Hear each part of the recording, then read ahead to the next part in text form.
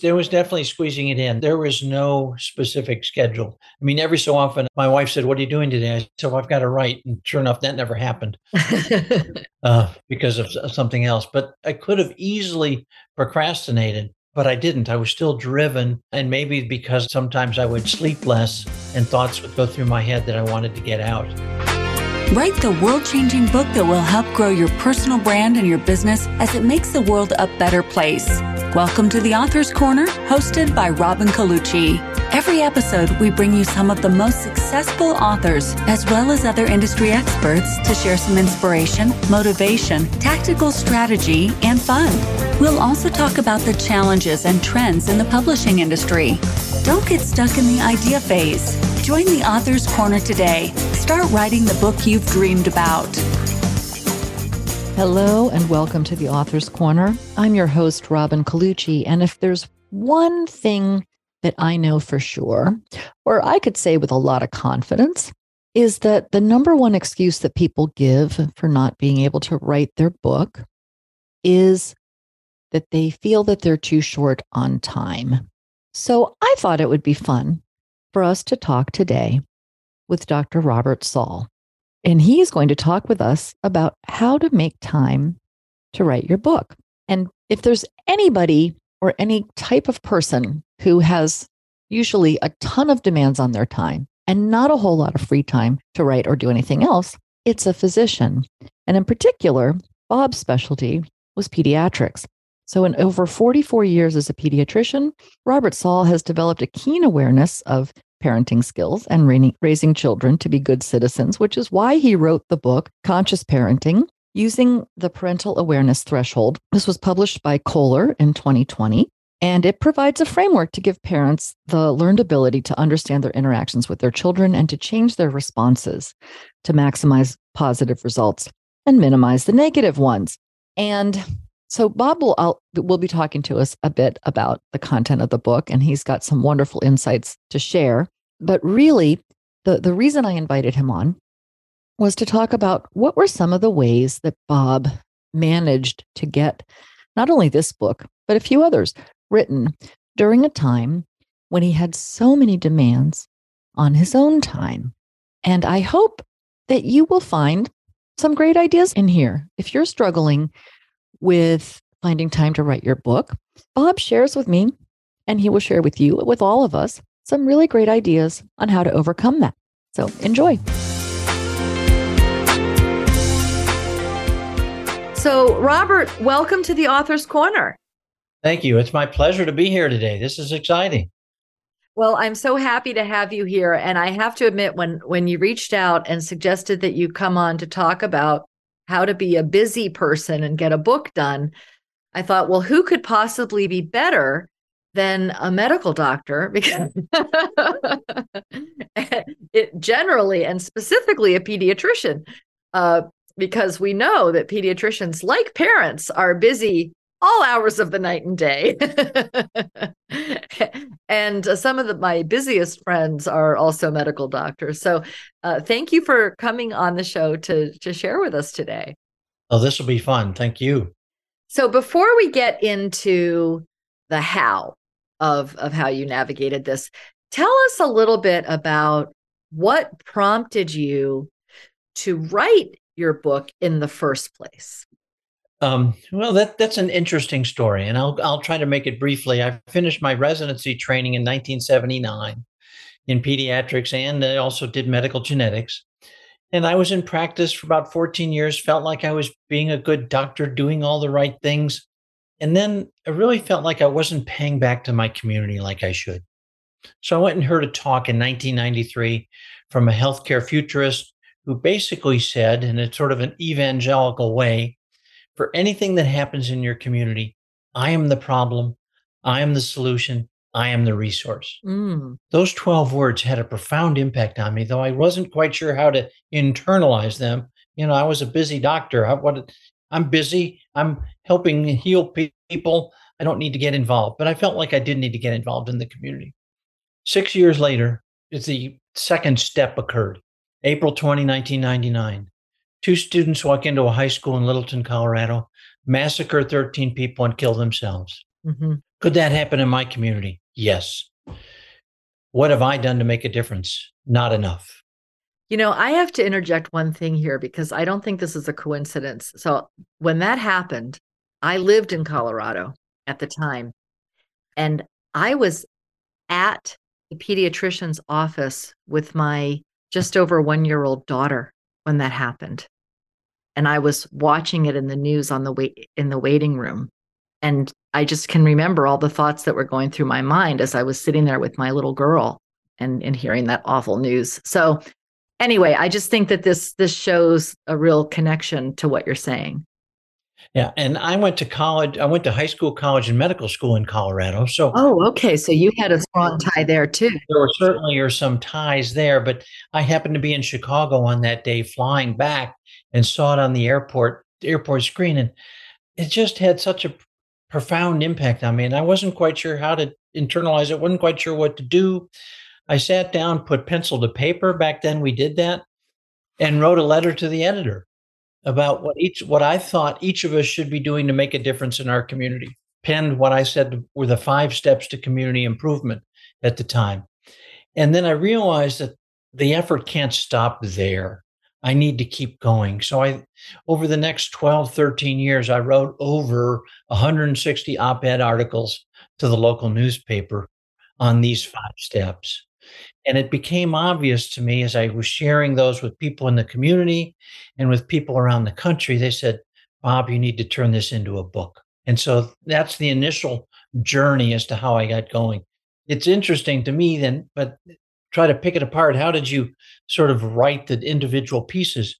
Well, it was the inspiration always came whenever I was walking our little dog in the morning, and I would just figure out what the op-ed piece was going to be for that 2 to 3 week period and do it. And it got written out, hashed out, redone.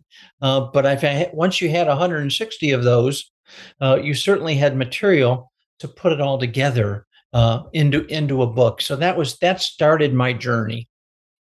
Okay, so let me ask you this, because you're a pediatrician. I presume on the medical side, or unless you're a pediatric psychiatrist, which I didn't gather from your background. So what led you to write a book about conscious parenting? I actually changed jobs, and that's probably what got me to conscious parenting. When I changed jobs, they told me I had to take a leadership course. I rolled my eyes and said, oh gosh, I got to take another leadership course. And I've been doing this my whole life, but I did it. And like so many things, I was better for it. And simplistically, they talked about conscious leadership. And with conscious leadership, they talk about a line. When you're above the line, you're open, you're receptive, you're ready to learn. When you're below the line, you're closed, you're defensive, you're always right. And the whole point is not that you won't be above and below the line. We will. I mean, we've all been in that meeting at 3:00 when we go, oh, when's this meeting over? Right. When are they going to stop talking so I can go? So the whole point is just being conscious about where you are. You're below the line. Are you going to change, or are you going to just stay there until the meeting's over? Well, the analogy to me was obvious in terms of parenting. The same thing applies to parenting. And I came up with what was called the parental awareness threshold. When you're above that, you're open, you're receptive, you're ready to learn, you're ready to actively engage with your child and listen. When you're below it, you're closed, you're defensive, you're always right because I said so, because I'm the parent. And so the point is being consciously aware of where you are in that dynamic. But in terms of conscious parenting, you need to be where you are in terms of personally and where your child is emotionally and developmentally. Because you might handle something on Monday morning at 8:00, the exact same set of circumstances, very differently than you would Thursday at 3:00. And so you need to know sort of where you are, how you can deal with this on a conscious basis that demonstrates love and understanding to your child. That's terrific. Yes, everybody needs that. The more awareness you can bring to parenting, the better off everyone is, I think. Because my bias is the job of parenting is raising your children to be good citizens. Mm-hmm. It's not. I think happiness is a blissful secondary side effect. Yes. We should not be shooting for, I just want you to be happy. And that happened with me. My parents divorced. And I remember my mother saying, Bob, I just want you to be happy. I'm sure she felt guilty. Here she was in this circumstance.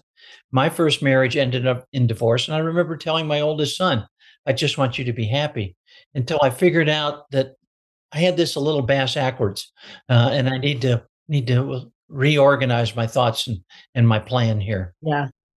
Yeah. Because we're not always going to be happy every minute, but we can still be good citizens. Absolutely. Yeah. And so and I interjected a couple other books in there. There was a children's book, and then there was a more technical book that I co-authored with somebody. But I think what got me going in terms of the authorship writing spirit was just the passion for the message. And in some ways, I felt like I was a vessel that I needed to get that out there. There was not going to be any personal financial gain. As a Right. matter of fact, there was going to be personal financial pain from doing this, but the gain, it was in terms of what I could do to get the message out there. And if only one person heard it and felt that it made sense, so be it. Okay. So, yeah, I hear so many people say that, but I always want to push back and say, no, no, no. More people is better because you can have a bigger impact.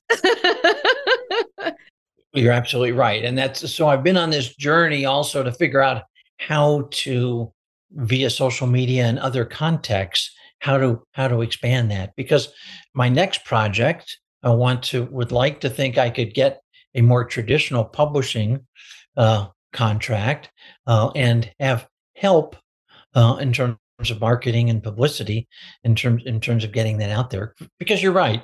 I mean, otherwise I'm just standing in my backyard yelling at the trees, and I want to make sure that it gets to the whole neighborhood and beyond. Terrific. Yeah. And you're right. I mean, there's definitely value in helping even just one person, because there's always those ripple effects as well. And I'm sure I happen to know that more than one person has read your book, because you have more than that many reviews. So there. So, all right, let's talk about, so tell us a little bit about, like, what is, when you're talking about writing as a busy professional, what was a typical day like for you that you had to squeeze the writing into? Well, it was never organized. I mean, and some of the writing and for the conscious parenting book was actually, um, because I was working out of town. So I actually had if you call it a luxury, I was away from my family, but I had the luxury of being by myself in a hotel room to do some work. Prior to that, I would just have to, when I had quiet time, thoughts would just have to come into my head, and then I'd specifically sort of go running to my study, or don't tell anybody, even at work. I would find myself writing paragraphs or pages of stuff. So it sounds like you kind of squeezed it in when you saw an opening, versus, like, did you attempt even to have a writing schedule, or was it more this get it when you can? There was definitely squeezing it in. There was no specific schedule. I mean, every so often, my wife said, "What are you doing today?" I said, "So I've got to write," and sure enough, that never happened because of something else. But I could have easily procrastinated, but I didn't. I was still driven, and maybe because I was just, sometimes I would sleep less, and thoughts would go through my head that I wanted to get out. So did you find yourself getting out of bed to make notes, or keeping a notebook by your bedside, or? I should have. I would just keep mental notes, and then only about a third of them would be retained by the time I got up in the morning. Right, right. Yeah. Well, maybe it was the best third, we hope, I right? hope so. I think this should be really encouraging, though, to our listeners, because I think that people do tend to get hung up on this idea of keeping a writing schedule, or, having to carve out a certain amount of time. I mean, I think it can be very facilitative to do that. But if you take the approach that it's got to be this perfect schedule, or you can't do it, and if that's been stopping you, then you're in the right place here, listening to what Robert has to say. So Tell us some more. What was the most unusual place you found yourself writing your book? Um, I wrote a part of one of the chapters that I initially wrote as a blog and then integrating into my current book was waiting in a waiting room while my wife had a colonoscopy. That was definitely downtime for me. Right. I know there's an inappropriate joke there. I'm not even going to. Just know that we won't talk about the quality of the piece. All right. So I have found, I know you said you did a lot of traveling. One of my favorite times to work is when I'm on an airplane or on a train. Did you find that was also a good time for you, or were you doing other stuff when you were on the airplane? The airplane is too distracting for me. Oh, really? Okay. And I don't know if it's the noise or just whatever, but I just had to squeeze it in when the spirit moved me. Yeah. Now I must admit, now I'm trying to be a little more intentional with my current project. But part of that is I sort of feel like I'm planting seedlings because I'm continuing now, instead of writing op-ed pieces to the local paper, forced myself to write a blog post every week that I send out to my mailing list. That now is the seedlings for a lot of what I'm working on. I find that I can easily cut and paste, if you will, that I've done a lot of that work for what I'm trying to do in the broader project that I'm working on. I think that's a super smart way to go about writing your book. And another way that I've advised and that people have done it is if you do any public speaking, to try out your material from your book on your speaking audience. And what you're doing is you're trying it out on your blog readership and on your list. And do you find that you get more response from certain posts than others? And do people on your list write back to you, or is there anything that you use as a litmus test to say, oh, I'm really onto something here, or not? Well, I'm never quite sure what a open rate means when you send out. I'm told that my 45 to 50% open rate is good. And unfortunately, I'm a little too compulsive about looking at that. But I do get typically 3 to 4 specific direct email responses.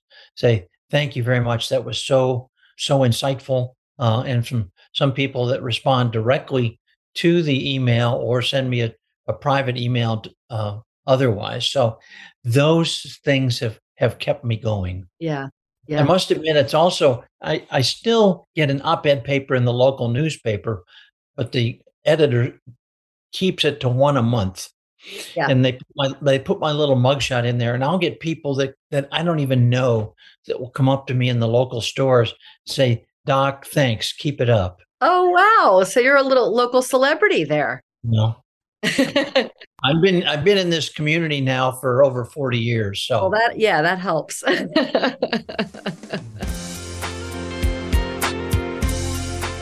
Hi there, Robin here. Have you been considering writing a thought leadership book that grows your business? How about writing a quality, standout book with a real book publishing deal behind it that not only grows your business, but also grows your influence and reach? In case you're new to the Author's Corner, my name is Robin Colucci, and I help world-class experts write world-changing books and get them published. With over 30 years in the publishing industry, I've helped clients write and publish books with Big Five and other top publishing houses. Many have gone on to become New York Times, Amazon, and Wall Street Journal, as well as USA Today bestsellers. And others have increased their business income by 600 times or more as a result of their book being out in the world and the partnering work that they did with me and my team.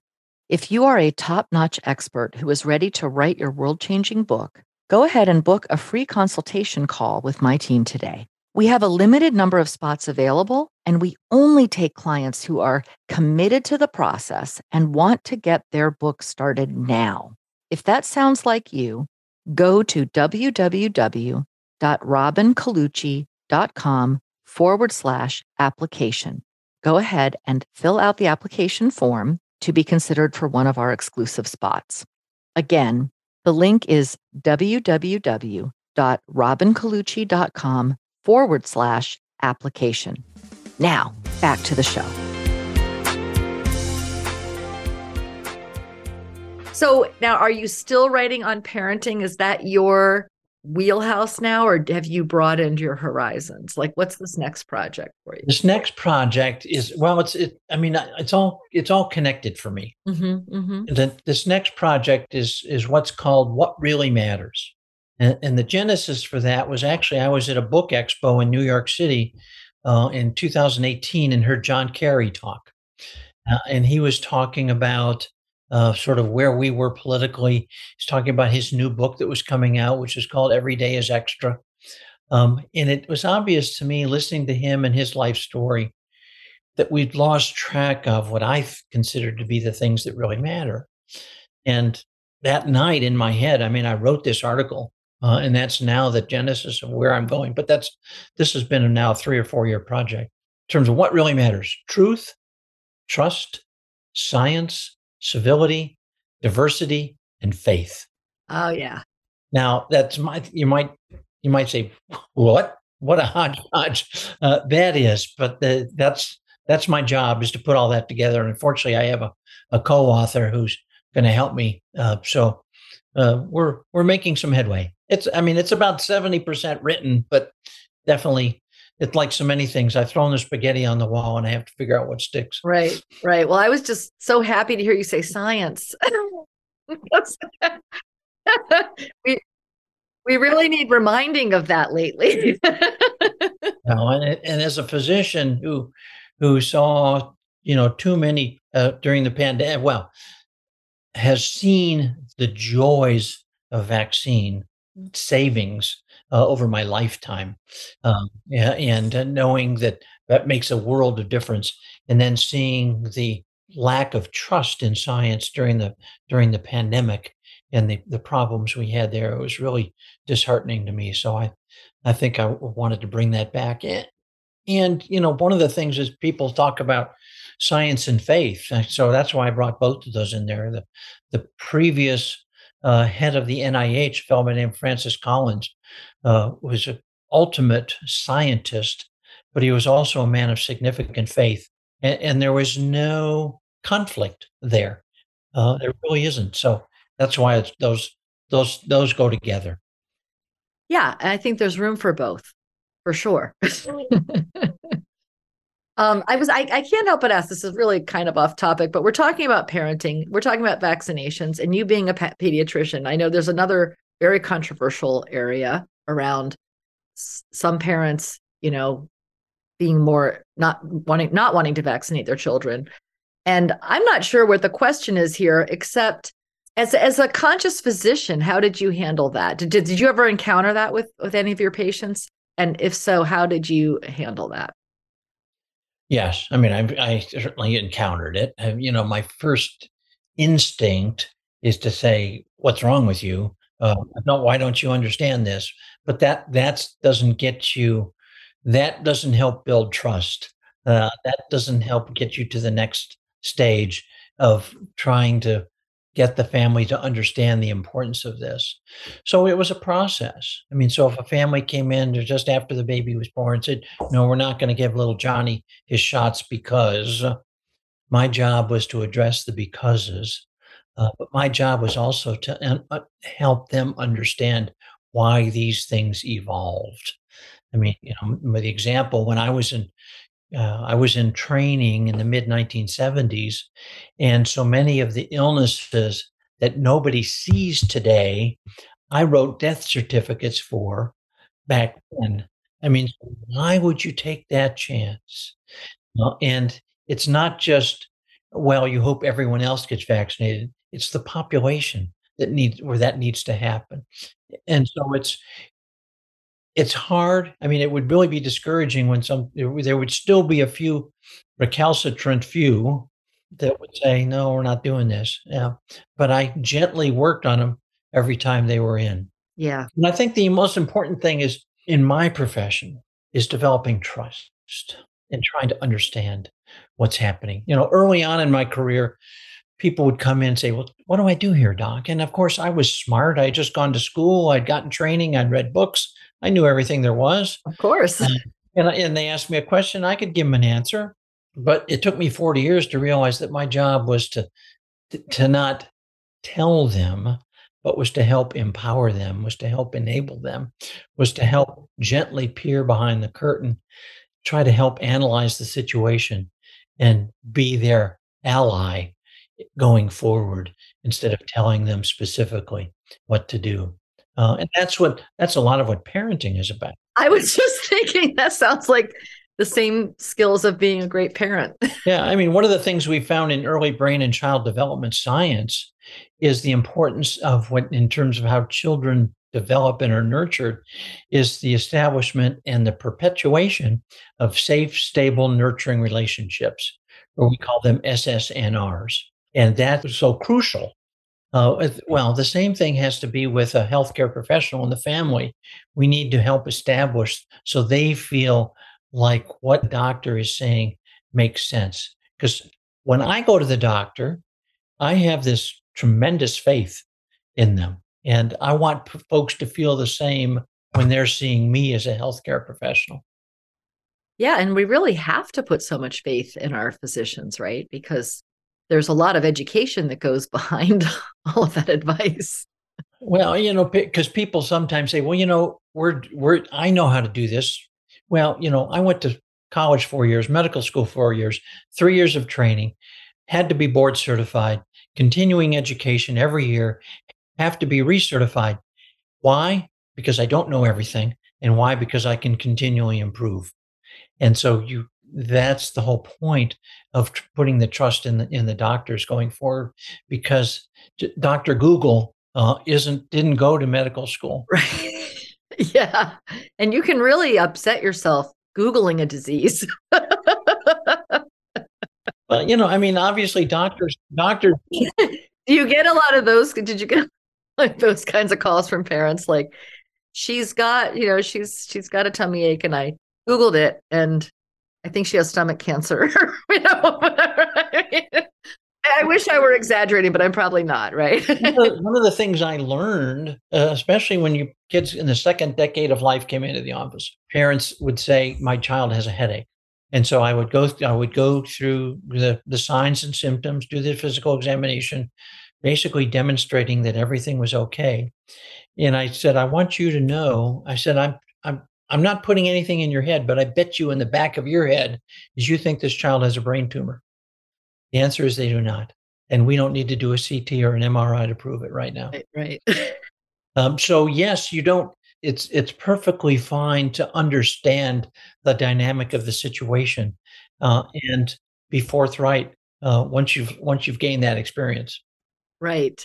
And were the parents like relieved when you just called it out versus making them, because there's that part of you, I know as a parent, right? We all get that, right? It's like the part of you, your rational brain is saying, that's ridiculous. And your irrational part of your brain is going, well, you should, but what if it isn't? Right. And so for the doctor to kind of break that spell and just tell you what you need to hear could probably be very helpful. Absolutely. Right? When my oldest child was 3 weeks old, he developed some blisters down in the groin area. Now, that could have just been a little superficial infection. I knew as a physician that could lead to a horrible infection. Oh, yeah. His mother, my first wife, said, what's that mean? I said, oh, it doesn't mean anything. And then I quickly closed the door and called one of my colleagues and said, oh, my God, what am I supposed to do? I mean, so, yes. So even the doctor. Absolutely. It's a little crazy sometimes as a parent. That's just part of being a parent, right? You just get that mama tiger is what my kids used to. Oh, mama tiger's out. Well, and to me, that's the exciting thing about writing and trying to get the message out there is to knowing that everyone sort of has these anxieties about parenting. And the conscious parenting book was meant to talk about that parental awareness threshold. But then I specifically realized that I needed to give specific examples between 0 and 1 and 1 and 5 and 5 and 10 and 10 and 20, because people are going to be confronting these at a specific time. I couldn't I could not come close to providing how to deal with every scenario, Sure. but just a template. Mm-hmm. Right. And it's not the scenario so much that matters, just where you are emotionally and mentally, because any scenario, I mean, it's how you deal with it. It's not what's happening. It's how you respond to it that's going to make the difference. Yeah. I mean, or whoever is the main worker comes home and the child's sitting in the high chair throwing peas. Well, to the person that's been working all day, that's really cute. That's for the person that's been in the house all day, right. Cleaning up peas all day, cleaning and cooking, and 3 more damn peas on the floor is more than they can take. Right. So yes, it all depends on where you are, and this has happened. This holds also for all of our interpersonal relationships. Every time you want to pause, you want to assess, and then you want to choose. And you might choose the wrong response. I mean, we've all done that. And that's where the whole point of forgiveness comes in. Learning how to understand how to forgive yourself first and forgive others. Beautiful. Beautiful. Wow. Well, that's such a lovely thought. I am going to stop there and ask you my famous final question, which is, what have I not asked you that you would love to answer? Oh, golly gee. I mean, I think you've asked how I got there, but the other question might be why. Great. And I guess now you want me to answer it. Mm-hmm. My family had, I mean, there was obviously some significant difficulties in my family. My father was an alcoholic. My parents divorced when I was young. My mother divorced in the 1950s when that was not something one did. There was no support for my mother. Matter of fact, she was sort of the scourge of the family to do something like that. So here she was, a single parent raising these kids. And I realized as I was going through so many of these revelations, if you will, in terms of I am the problem, I am the solution, I am the resource, and what Columbine took me to in citizenship was what my mother was the lessons that she was imparting all along. So the words and deeds of my mother became my raison d'etre, if you will. Now that why wasn't obvious right away, but I think it's become obvious over time. Wow, that's beautiful. That's beautiful. Yeah. Well, I just love that you show so much appreciation and reverence in a way for your mom and, how she raised you. Well, yes, it makes me teary, but it really was substantial. Well, and that's interesting because at the end of her life was sort of the devil child, because I was the one that had to make the tough decisions that she did not want to hear. Oh, right. So at the end of her life, as I was the bad guy, that was hard. But I knew it wasn't the same mom that I'd lived with my whole life. Yeah. Yeah. And in a way, that's where you're kind of stepping back into a more parental role, right? Where you're having to make decisions on their behalf. And as with our children, sometimes the unpopular decision is still the best one. Well, a quick anecdote. I was selling books at a little fair one day, and somebody came up to me. He said, "Oh, parenting. I don't know I don't need to worry about that anymore." I said, "Are you kidding me? You're never done parenting."